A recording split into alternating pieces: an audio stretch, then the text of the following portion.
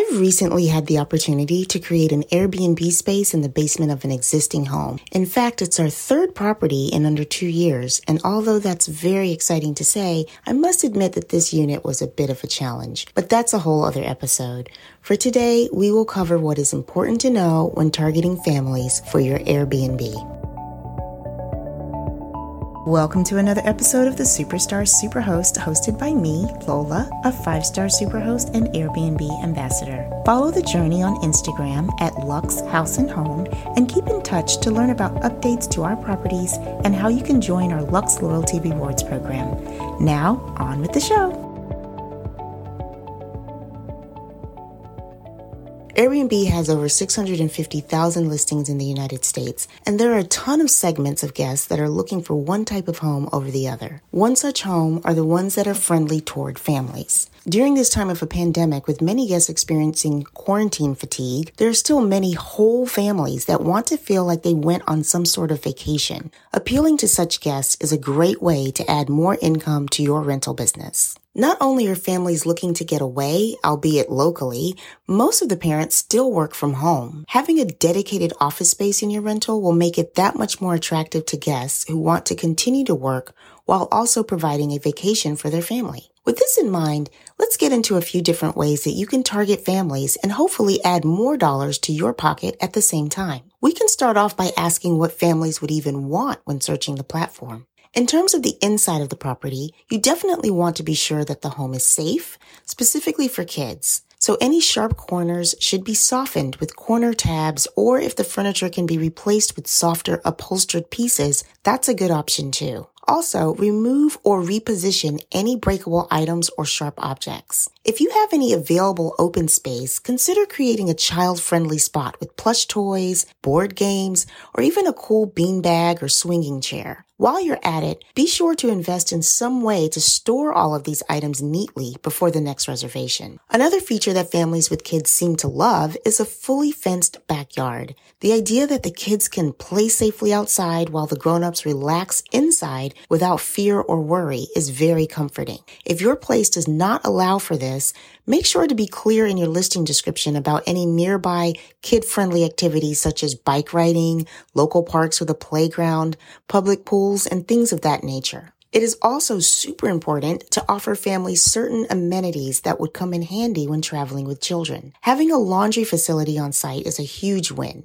Even if the machines are small, stackable versions, that's okay. The convenience of returning home with clean clothes is smiled upon. Another thoughtful amenity is providing a small stool by the sink in the bathroom for kids to stand on and reach the faucet. The key takeaway here is to try to think about what families likely do in their own homes and then incorporate that wherever you can in your rental. For example, sitting down at a dinner table all together. If you can swing it, get a longer table that seats 4 or 6 versus a bistro table that can only seat 2.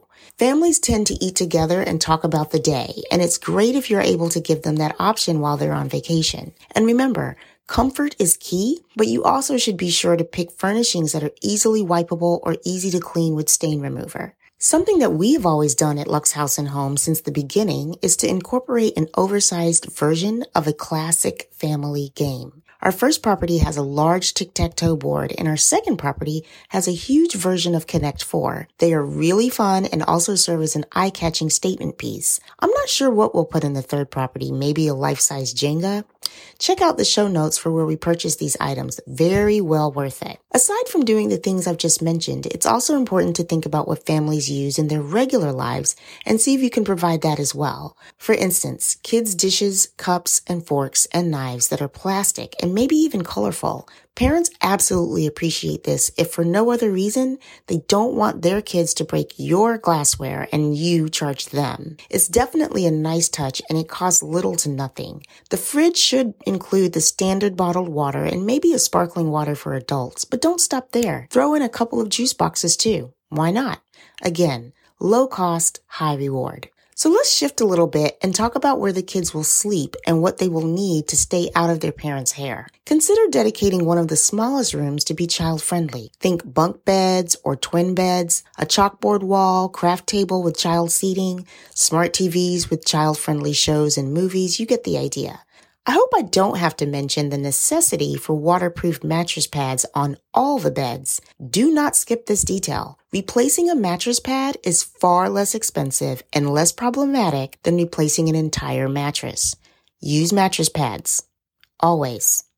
And make sure your professional photographer highlights these type of items so that they stand out in your listing's images. Another thing that traveling families will love you for is if you have the items that they need but forgot, or simply did not want to lug around on the plane or in the car or in an Uber. I'm talking about things like car seats, pack and play cribs, baby tubs, and baby monitors. I actually know a host who provided diapers in her home. The idea here is to offer a list of such things and maybe even charge for it. I want to insert here that I have loaned out a baby monitor before, and I did require the guest to sign a basic agreement that it would be returned upon checkout and in the same condition that it was given. I suggest you do the same if you plan on renting out any items, especially the more costly ones. And that brings me to the debatable question about charging for such items at all. One side of the argument is that if you go through the trouble of booking a family-specific home, why do I now have to pay extra for family-specific things? The other side of the argument, the side of the host, is that most of these family-friendly items cost a good bit of money, and we need to recoup some of those costs by passing them on to the guests as a nominal rental amount. We also have to replace items if they are broken or stolen, so that's another reason why we should charge rental fees as a preemptive measure. In any event, fill out your market and decide if add-on items are worth it for you. If you decide that it is worth it, consider making a list of what items are offered with the nominal fees laid out up front. If the guest is willing to pay to rent the item, I again reiterate that you should have some sort of agreement sent to them and returned to you with acknowledgement. This will help significantly in deterring from theft and damage of your items. And a smart tip, if you know that you would be able to easily purchase these items without difficulty and you can do it pretty quickly, you may want to only list the items and not actually buy anything until a guest has paid to rent it. This way, you're not out of pocket for items that may never actually be used. The last two things to consider when setting up an Airbnb for families is how to be pet-friendly and what to avoid due to safety issues. Okay, so personally, we don't allow pets of any kind into our short-term rentals, but if you're open to that, then you should be sure that your property is designed around pets. Hard surface flooring is a must, preferably something that liquid cannot penetrate. So think grouted tile or stained concrete. If an accident happens, you want to be sure that the mess is not only cleaned, but that there is no lingering odor left behind. Also, you should think of having a doggy door installed if you can. Every pet owner swears that their pet is potty trained, but accidents happen all the time. Invest in an easy exit plan for the dog if he needs to go. Other cute amenities include doggy bowls for food and water so that your guest doesn't use the dishes that are meant for humans. I know, sounds gross, but trust me, if you don't give them what they need for little Lassie, they will use what they find, your dishes. As part of the snack amenities that you provide anyway, since you're a superstar superhost, go ahead and add some doggy treats or some chew toys to help deter the dog from destroying your own furniture.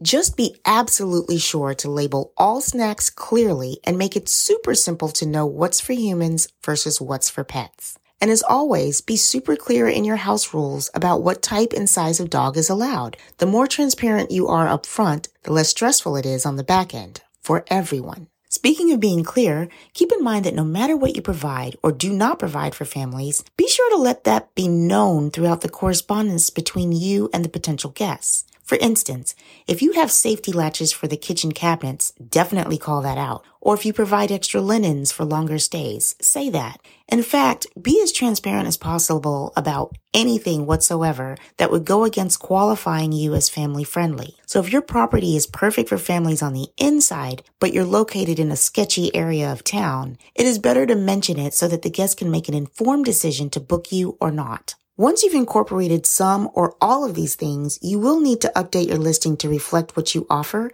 that makes you family friendly. Airbnb used to allow you to call yourself family friendly as a category as long as your listing met certain criteria. Now, you don't have that option, but you can and should make sure to check all the boxes of family-oriented amenities you offer and type in what is not on a checklist. There are many benefits to targeting families for your future guests, but the biggest benefit is that families tend to be safe bets.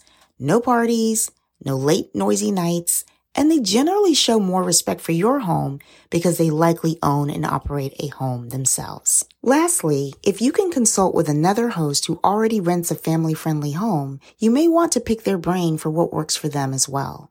Apologies for the short episode and possible lower audio quality. I am recording this one remotely. Thank you again for listening and learning how to be a superstar superhost. Please share this podcast with everyone you know, and of course, subscribe and leave us a 5-star review. Until next time, socialize with us at Lux House and Home.